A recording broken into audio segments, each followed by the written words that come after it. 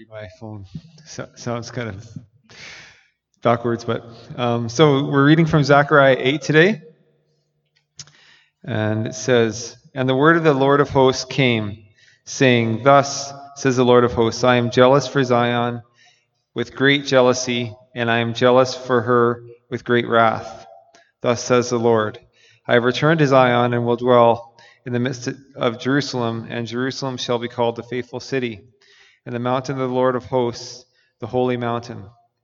Thus says the Lord of hosts, old men and old women shall again sit in the streets of Jerusalem, each with staff in hand because of great age. And the streets of the city shall be full of boys and girls playing in its streets. Thus says the Lord of hosts, if it is marvelous in the sight of the remnant of this people in those days, shall it also be marvelous in my sight, declares the Lord of hosts. Thus says the Lord of hosts, Behold, I will save my people from the east country and from the west country, and I will bring them to dwell in the midst of Jerusalem. And they shall be my people, and I will be their God, in faithfulness and in righteousness. Thus says the Lord of hosts, Let your hands be strong, you who in these days have been hearing these words from the mouth of the prophets, who were present on the day that the foundation of the house of the Lord of hosts was laid, and the temple might be built. For before those days there was no wage for man, or any wage for beast, neither was there any safety from the foe for him who went out or came in, for I set every man against his neighbor. But now I will not deal with the remnant of this people as in the former days, declares the Lord of hosts. For there shall be a sowing of peace. The vine shall give its fruit, and the ground shall give its produce, and the heavens shall give their dew. And I will cause the remnant of this people to possess all these things. And as you have been a byword of cursing amongst the nations, O house of Judah and the house of Israel, so I will save you, and you shall be a blessing. Fear not, but let your hands be strong. For thus says the Lord of hosts, as I purposed to bring disaster to you when your fathers provoked me to wrath, and I did not relent, says the Lord of hosts, so again I purposed in these days to bring good to Jerusalem and to the house of Judah. Fear not. These are the things that you shall do. Speak the truth to one another. Render in your gates judgments that are true, and make for peace. Do not devise evil in your hearts against one another, and love no false oath. For all these things I hate, declares the Lord. And the word of the Lord of hosts came to me, saying, Thus says the Lord of hosts, the fast of the 4th month, and the fast of the 5th, and the fast of the 7th, and the fast of the 8th, of the 10th, shall be to the house of Judah seasons of joy and gladness and cheerful feasts. Therefore love truth and peace. Thus says the Lord of hosts, Peoples shall yet come, even the inhabitants of many cities. The inhabitants of one city shall go to another, saying, Let us go at once to entreat to the favor of the Lord, and to seek the Lord of hosts. I myself am going. Many peoples and strong nations shall come to seek the Lord of hosts in Jerusalem, and to entreat to the favor of the Lord. Thus says the Lord of hosts, In those days 10 men from the nations of every tongue shall take hold of the robe of a Jew, saying, Let us go with you, for we have heard that God is with you.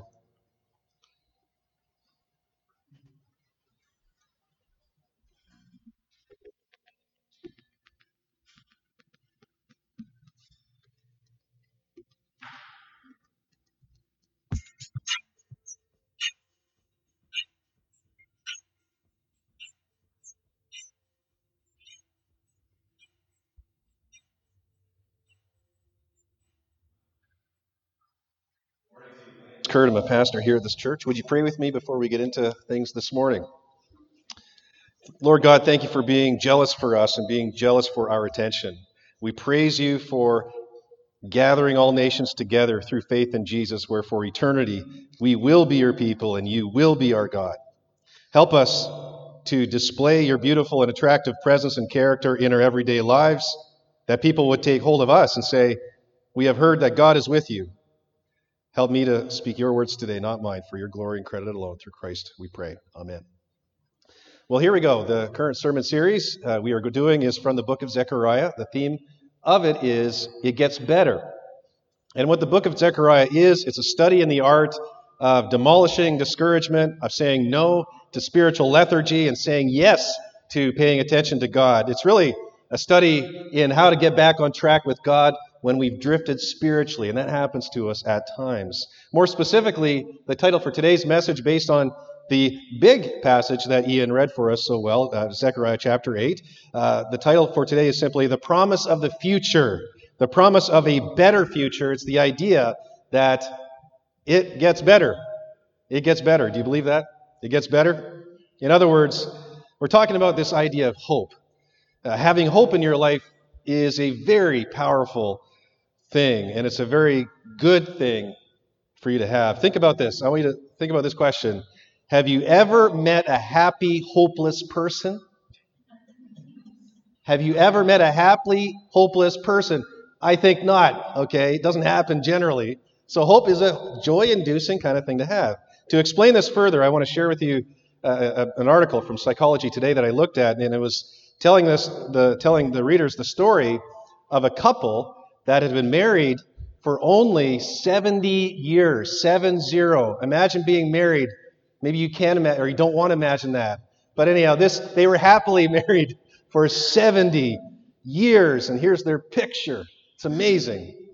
But then sadly, inevitably, as time marches on, one of the spouses passed away. It was the husband. And how long do you think it takes before the wife also passes on in that circumstance? 6 months? Several days? 14 hours. 14 hours. Now, this does not always happen, but it happened for them. And researchers have found that this doesn't happen across the board, but it's a somewhat common thing for very long-time spouses to pass away shortly after the other. And it's because, in particular, the surviving spouse who is left, that spouse just simply cannot imagine life without the other spouse. For them, when their spouse passes on, it's like all hope is gone. All hope, like why go on? Life for them is no longer worth living. And very sadly, that can become have you heard of the self-fulfilling prophecy? It's kind of a self-fulfilling kind of thing. And it's a syndrome, okay? There's a medical syndrome, and it's called broken heart syndrome when this occurs. Broken heart syndrome. By the way, this also applies to another scenario, and that happens to be mothers with children. And researchers have discovered that when a mother's child passes away, which is horrible, even as adults, by the way, not just as when they're kids, but when kids pass away, mothers in particular face a much higher risk of death soon after. It is because of the broken heart syndrome. But by the way, as a side note, does this not say a lot about dads? Like, is it because we're heartless fathers? I mean, do we not care when our kids... Anyhow, that's bad to make a joke out of that, but anyhow. Basically, we need hope to keep on keeping on, right? To give life meaning. If we don't have hope, what's the point? What's the point? Additionally, additional more and more doctors are discovering the medical benefits of having hope, that suffering patients and the difference it makes for them. Here's, in fact, one doctor who is named Jerome Groopman. He says, belief and expectation, the key elements of hope, belief and expectation, right? Key elements of hope can actually block pain by releasing the brain's endorphins and enkephalins, mimicking the effects of morphine. So it's basically hope, having hope in your life, real substantive hope, and believing it's going to happen. It's like taking morphine, okay? Hope is more powerful, I would argue, than morphine. It can be the difference between life and death for you. And then Groopman talks about belief and expectation. These are the key elements of hope. And he's right. This kind of reminds me of Hebrews chapter 11, verse 1. It says, now faith is the assurance of things hoped for. You're believing.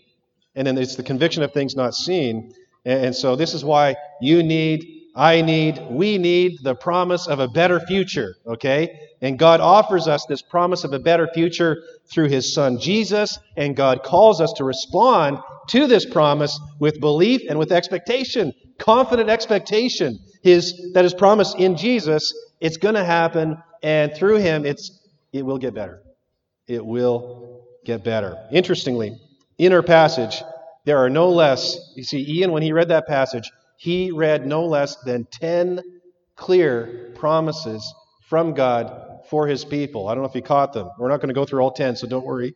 But there's no less than 10 promises. And the reason that God lays out this comprehensive list of 10 promises here is because at that time, in and around 500 BC, God's people were in captivity. Now they're back home, but they find themselves dogged with discouragement. They're hamstrung by hopelessness. And the best thing that sort of blows up this life-sapping discouragement and blows up hopelessness is to give people real, substantial, substantive, ultimate hope for the future, and that's what God does. Okay, they need help, and so God intervenes, sends Zechariah to basically light a fire under them. And if this is what God did for his people then, this is what God will do for his people today. Mercy Hill Church, that's you, that's us. And so if we have hope from God, we will no longer be beat down and dogged with this discouragement and with this hopelessness. Let me quote Dr. Martin Luther King Jr. He said something that was quite profound. He said, "We must accept finite disappointment," okay, meaning it's not going to last forever. This life is a life of suffering, is it not? We must just accept that, accept finite disappointment, but never lose infinite hope. That's what's going to drive us. Never lose hope, because the God who gives us this real, substantive, true hope, he never fails to come through on his promises. He is the ultimate promise keeper. All right, here's where we're going to go today. Firstly, we're going to look at God's emotional state that we see in this passage. Secondly, we're going to look at the big picture of what life is for. And thirdly, we're going to see how God calls us, his church family, to mobilize and then invite others into and be a part of God's big picture and purpose for life. So let's get started. I want to quickly summarize the first section of chapter 8, namely verses 1 to 3. And here's what we see. God, he's speaking to Zechariah. Zechariah, his job description is a prophet of God. He is there to foretell God's messages to God's people. And God says to God's people through Zechariah, and I paraphrase, it's kind of like these words. He says, "I am jealous for Zion." Zion, by the way, is code speak for the people of Israel, for God's people. Mount Zion to this very day is the mount, it's the hill on which ancient Jerusalem is built upon. Okay, so that's where that Zion piece comes from. And then God says to them, "Look, I am jealous for my people. I'm jealous for you. And I'm not jealous for you with just a tiny little bit of jealousy. I am jealous for you with great jealousy." Interestingly, I've mentioned this before. The hard part about preaching at one place for about 13 years is you start repeating your illustrations. And I think I've shared this multiple times, so bear with me. If you haven't heard this will be just amazing for you. Oprah Winfrey, let's talk about Oprah Winfrey. And she's been quoted as saying, that the one biblical truth that she struggled with and that caused her to take a different direction with her faith in Christ, and basically she decided, you know what, I'm going to throw away what the Bible says and throw away that the Bible is ultimate truth. You know what the truth was? The piece of Scripture that she read, that she argued with, is when God says, "I am a jealous God. I am a jealous God." And she struggled with that. Why did she struggle with that piece, that God is a jealous God? Well, it seemed like, if God is a jealous God, it sounds like he's emotionally unhinged. It sounds like God's like your crazy uncle, just emotionally irresponsible and can't keep his emotions together. It's almost like she believed it's like God's having a temper tantrum, because his people can't get in line and toe the line and just obey. So then he's angry. Okay? So Winfrey rejects this idea that God is a jealous God. She's like, no, he's not. So is she right? Is she correct to believe this? That, this is not what the God of the Bible is like? Well, no, she's not right. She's not right. The reason God is jealous for his people, it's not because he's emotionally unhinged or immature. It's because he loves his people deeply and truly and immeasurably. Ephesians talks about the immeasurable love of God for his people. That's why he sent Jesus, right? And as you see, it's deep, this true, immeasurable love. It drives God. It's the motivation for God to never give up on his people. His love keeps driving him to keep pursuing and keep running after us. After we're his kids, he's our heavenly Father. And you know what we often do? We keep running into traffic. And he keeps running after us, trying to save us from ourselves. You see, back in Zechariah's day, as I mentioned, in and around 500 BC, well, God's people had lost their way. They had drifted spiritually. They were running into traffic, so to speak, okay? And the way in which they were running into traffic was because they stopped listening to God. They didn't pay God much of any attention anymore. They stopped praying, and they stopped listening to Scripture and listening to Bible teaching, and therefore they were not obeying God. God was not on the radar anymore. And they decided in that moment of spiritual drift, we're going to pursue other God replacements, fake gods. And sadly, these fake gods and God replacements could not give them what only God could give them. And so they were blowing up their lives with sin and rebellion against God. And here's God. He's watching this happen. And like a jealous lover, I don't know if anybody's been jealous for you, a lover or something like that, but like a jealous lover, again, God, he's running after his people time and time and time. Come back to me. I want you. Do you want me? I want you to want me, as the song says. Do you want me? He does. He wants you. He wants us. And in Zechariah's day, we see that it's actually the Lord's jealousy for his people that drives him to return to Zion with his people, to have the temple of the Lord rebuilt at that time, so that the presence of God, what is known as the Shekinah glory, which is in the Holy of Holies, that's where God was and dwelt in his temples. He wanted to be there to return and be among his people again, and so that they can love him again and serve God again and worship him again in relationship. And this relationship between God and his people, it's back together again. Things are good when God and his people are back together again. And in God's case, Winfrey was wrong. Jealousy in God's case is a wonderful thing. Had God not been jealous for you or for us or for his people then, he would not have run after us, pursued us. And that leads us to point number 1 in our notes. There's only 3 points today. And number 1 is simply, the Lord is greatly jealous for our attention. In like manner, he is jealous for our attention. He is, let's get more specific, he's jealous for you. He is jealous for you, and he does not want to share your divine loyalty with any other false god or God replacement. He wants you, and he wants to be your one and only God. Your one and only God. Let me try to explain this further. I want to talk about teenagers, and maybe I'm talking more about teenagers these days because I have 2 of them, okay? And then they're great kids. But something that happens, I'm not saying this happens in my teenagers yet at this stage, but what can happen in teenagers is before they become teenagers, before the teen years, generally they tend to idolize mom and dad. Mom can do no wrong. Dad is the best. I want to spend as much time with my parents just hanging out with mommy and daddy. I crave playtime with mom and with dad. I want that. But then the teen years come. And what happens, not just physiological changes, but the brain is rapidly expanding in the teen years. And as such, they become more independent, more on their own, more their own person.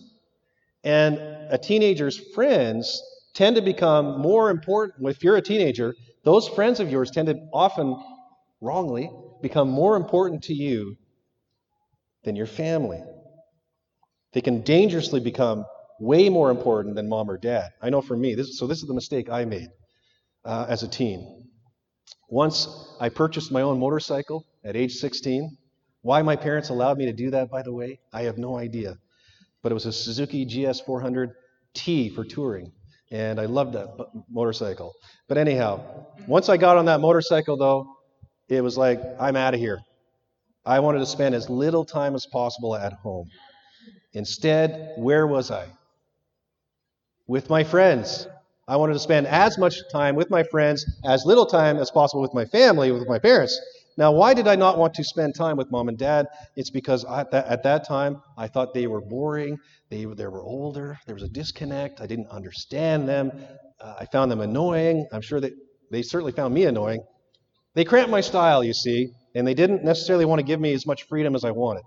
On the other hand, my friends, they got me. They understood, and they were fun. And I could talk with my friends for hours at a time. And as a teen, friends were where it was at for me. Love my friends. But the problem is, my parents, how do you think they felt about my absence? Not crazy about that, not good about that. My mom in particular was particularly edgy about this change. And she thought I was doing the worst, horrible, immoral things that I should not be doing. And in reality, I was not.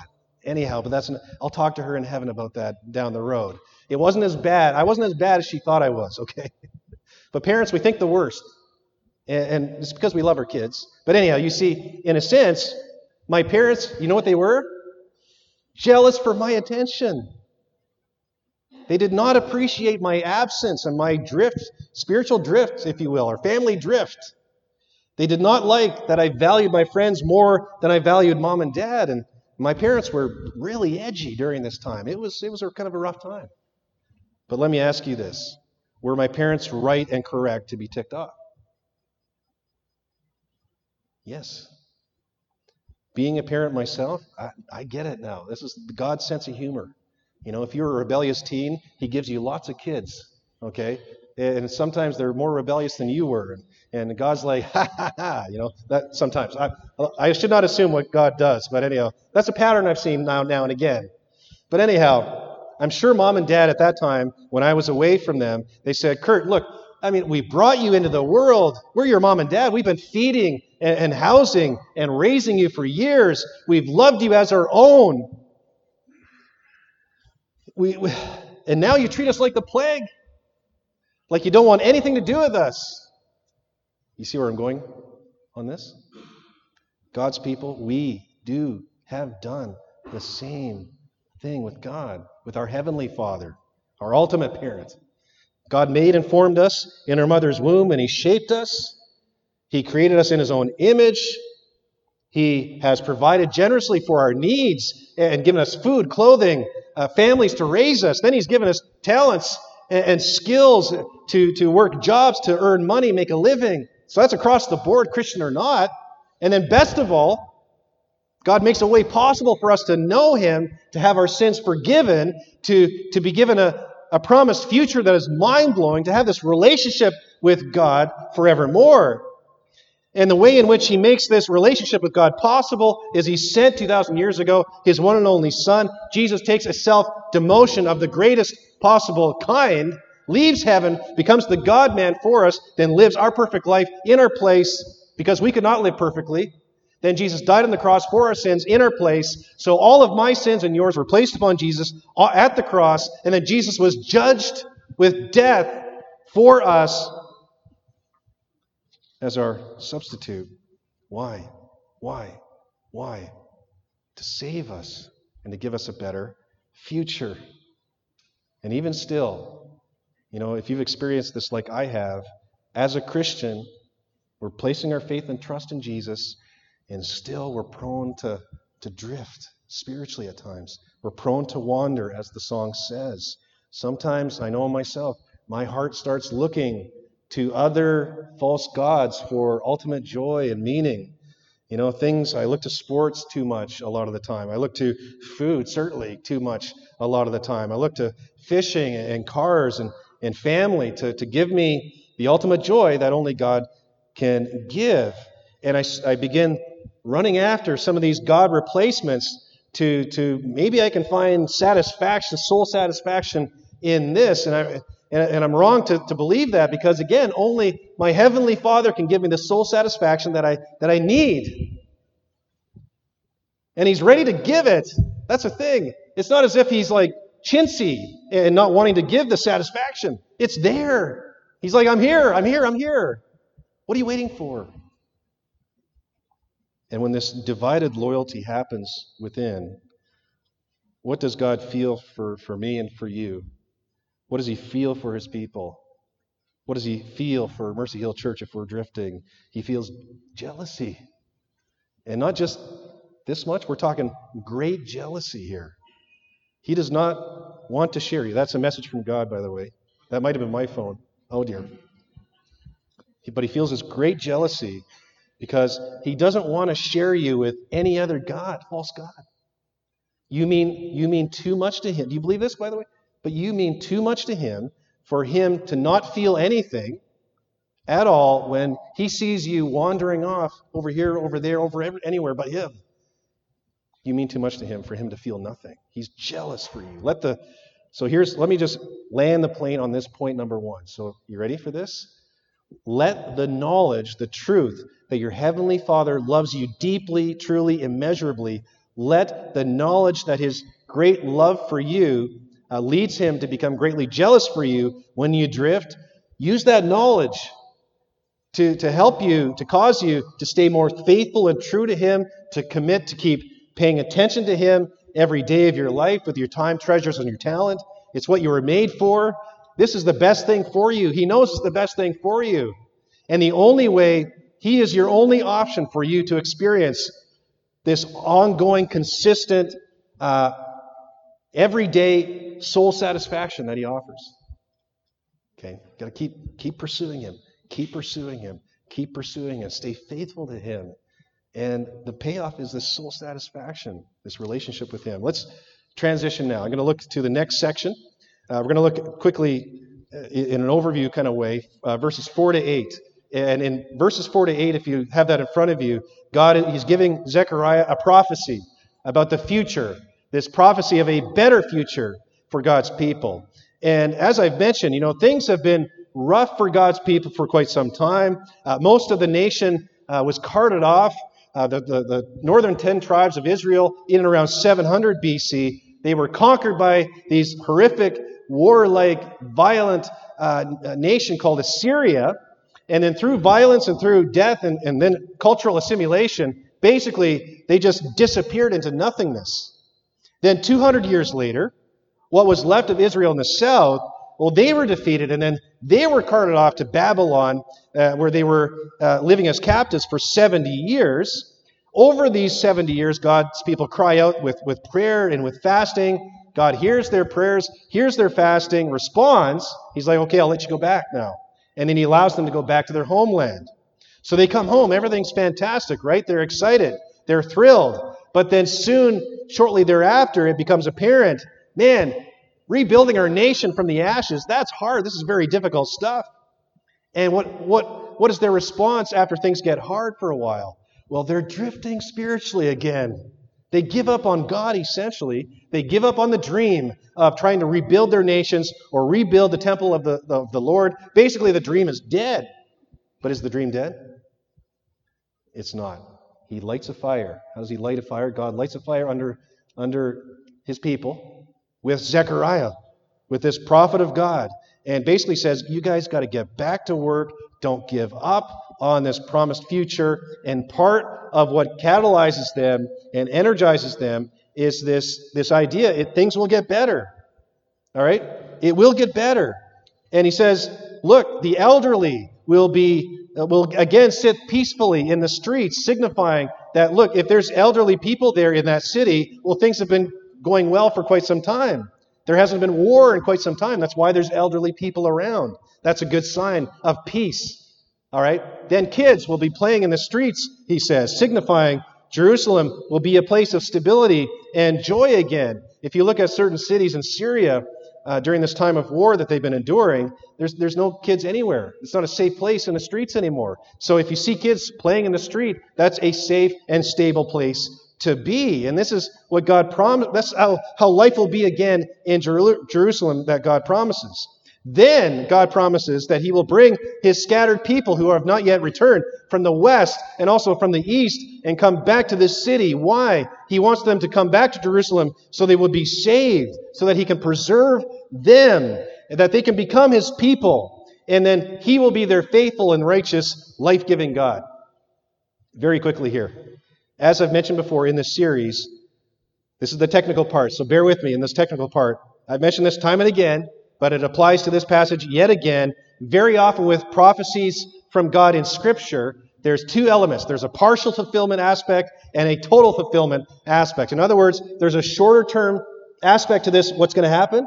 So it's going to happen in the coming years or decades, or it might happen thousands of years down the road. Short-term, long-term aspect to these prophecies. And the shorter-term aspect of this prophecy is, well, sure enough, in the coming years and decades, do you think the elderly were sitting in the streets? Yes. Do you think the kids were playing in the streets? Yes. Thanks be to God, He promises them a short-term better future. So there was a time of peace and prosperity, and the temple was rebuilt. God's presence returned there. Everything was pretty amazing. So that was the short-term aspect of that prophecy. It happened. But then the longer-term aspect of this prophecy points to a future that this is now for us. That if you're trusting in Jesus, what God is describing here is a sneak preview of what our future will be like in the new city of God, the new Jerusalem, new heavens, new earth. And in this place, God will gather people from all nations, from all quarters of the planet, and they will be saved in and through His Son, Jesus, and then we will enjoy an eternity with God. We will be His people. He will be our God. This will be a perfect place in which for us to really live. And that points us to number 2 in our notes. God is in the process of gathering His people to Himself to be saved, where we will be His people and He will be our God. You know, this point really encapsulates what life is for. If you're feeling like, I don't know what life is for, there's not much or any meaning right now, well, I'm saying pay attention. Here it is. Here's what life is all about. Here is what human history is moving towards. This is the climax, you see. This is what it's all building up towards. I want to ask you now, how is your life today being lived that reflects that this is what it's for? How is your life, so in other words, how is your life, how is my life reflecting this promised future that is coming? How is it being reflected in your life now, here, today? Right now, as I shift gears a bit, I want to talk about briefly a book. This is a good book. One of my second favorite author after God is a man by the name of Paul David Tripp. He's got a fantastic mustache, and he's a very wise, very smart guy. And there's a book that I'm reading. It just came up. I only buy cheap books, by the way, through Kindle. It was on sale for $1 or $2. I refuse to pay much more than that. But anyhow, there's a book that came out for that price, and it's called Forever. And it says, why you can't live without it. And this is a pretty awesome book thus far, but very challenging for me. And in the book, he talks about a particular household. This is a true story, true scenario. And this household, the man, the husband in the family is named Jack. And Jack, he finds himself in a situation, maybe you can relate. He is swimming in debt. Okay, tons of debt in his life, financial debt. And this debt just keeps growing year after year after year after year. So it's not getting any better. Tons of debt. And Jack's issue now is not that he's not making enough money. He actually makes very good money in his job. He's got a good job, pays well. You see, the problem, though, is he and his wife, they own a home that is bigger than it needs to be. In fact, he's been making improvements to it as well. There's now a permanent swimming pool that he had installed in the backyard. He just had to have that pool.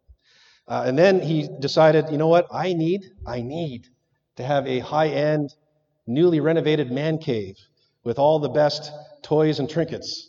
Okay, I got to have that. And then he decided, I just have to have this high-end vacation home. The price is right, and it's a good investment. Okay, so we're going to get that. Now, here's the problem. After financial decision, after the next one, everything's maxed out. So the debt he can carry has reached the limit. So all the cards are maxed out, lines of credit maxed out, bank account empty most of the time. I mean, the paycheck comes in and all the bills get paid and it's gone. And Jack cringes. You know when he cringes? His wife is headed to go shopping to Costco. And she's about to go to Costco, and she normally uses the debit card okay, because, he's somehow manipulated her to not use the credit card for shopping. Use the debit card. I can control that.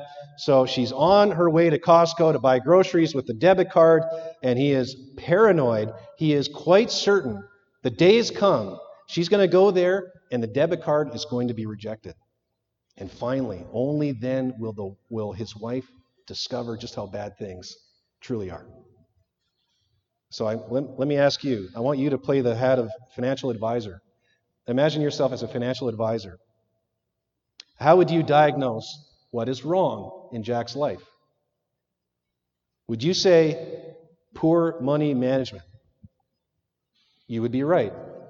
Would you say poor communicator with his wife? Husbands, we're never poor communicators, are we? Okay. You would be right. He's obviously a poor communicator with his wife. Would you say he's allowed his desire for nice things to get way out of hand? Yes, you would be right. But you know what the real heart issue is with Jack? He's got, and this is a Paul David Tripp-ism, eternity amnesia. He's forgotten what life is for. He's trying to make heaven on earth before getting to heaven. He's forgotten. Heaven is not here yet. He's forgotten. No, you got to build your life in such a way that eternity is ahead of you. Like there it is. And you're always working with God's help and power and with Scripture's help and wisdom, keeping heaven and eternity in front of you. Heaven's not yet. And that's how you build your life accordingly. And so you build your life in such a way that you've got new heavens, new earth, new Jerusalem in your sight. And that changes how you spend money, man. And tragically now, Jack, he's in a financial pickle. He can't give anything to the purposes of God. He can't give much of anything to his local church. In fact, he hasn't been able to give much of anything for years. And, he's just not able to be generous to other causes inside and outside of the local church to help more people be helped and maybe come to the Lord by way of the local church. He can't help much of any humanitarian causes. Why? He's lost sight. He's forgotten about what life is for. And so my challenge to you is simply, is your life engineered in such a way that you've got eternity in view? Are you living as frugally as you can so that you can maximize living a generous lifestyle towards Jesus and other people, and with a viewpoint of helping others grow into the likeness of Jesus? And so what needs to change? What needs to change with Christ's help? Okay, for the sake of time, I'm going to quickly summarize. This is a long chapter. We can't deal with all these 10 promises, but I want to basically look at now verses 20 to 23 in summary.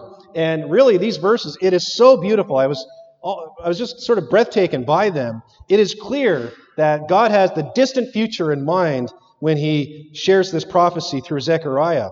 And what he shares is simply this. There's going to be a lot of people from a lot of cities and nations from every tongue and tribe. All these people globally, they desire to receive favor and grace from the Lord. They desire to seek him. They want him. And verse 23 has an interesting turn of phrase, and I think it's on the screen. It says, the nations of every tongue shall take hold of the robe of a Jew, saying, let us go with you, for we have heard that God is with you. Let us go with you, for we have heard that God is with you. They want in. They want in on God and his promises. So when the nations, they see a Jew. So imagine them just traveling along. Oh, they see a Jew. That obviously is someone who belongs to God. He is part of God's people, and they hold on to him. Why? Because they see that they can take him to God's kingdom and lead him to God. And that leads us to number 3 in our notes, simply this. Let's be people for whom the nations, they see us and they take hold of us, if you will, because they see that God is in our lives. God is with us as a church family, and they want what we have. They want the God that we follow.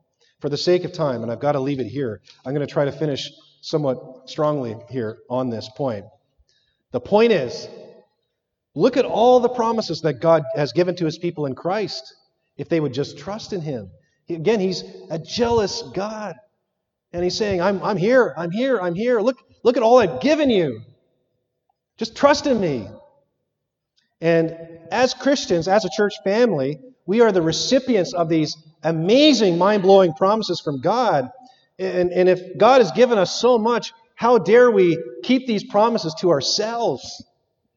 May the people in your workplace and mine, and on your street and mine, in your extended family and mine, may all these people see God is with us and with you and in you. Because if they see God in you, and they see evidence of that by how you talk, by how you love, by the things that you do, they will want what you have. And then your opportunity in that moment, when they recognize there's something about you that's different, it's actually kind of good. What's your secret, man? That's your opportunity. Share the gospel. Share the gospel. You don't have to do it in a weird, preachy, Bible-thumping way. Just speak about Jesus in some way at the very least. Something about Jesus and what he's done. Talk about the cross. If nothing else, talk about the cross and his resurrection. So you share the gospel. You can say, hey, come to our church. Just come. It's a pretty casual place, but come. Okay? Just come. Come to church. Come to our community group. Basically, just be available to those people in your life whom you are sensing they're interested. They're interested in Christ. They want more. They want meaning. They want hope. That's our opportunity. And what an opportunity God has given us to partner with him in his mission. So we're a family on mission, working together to reach our city for Christ. What a mission. And so that's my challenge. Let us not give up on the mission. Let us not forget what the mission is. Let us mobilize and ask God to give us the help and the strength and the boldness to pursue that mission. Let's pray together.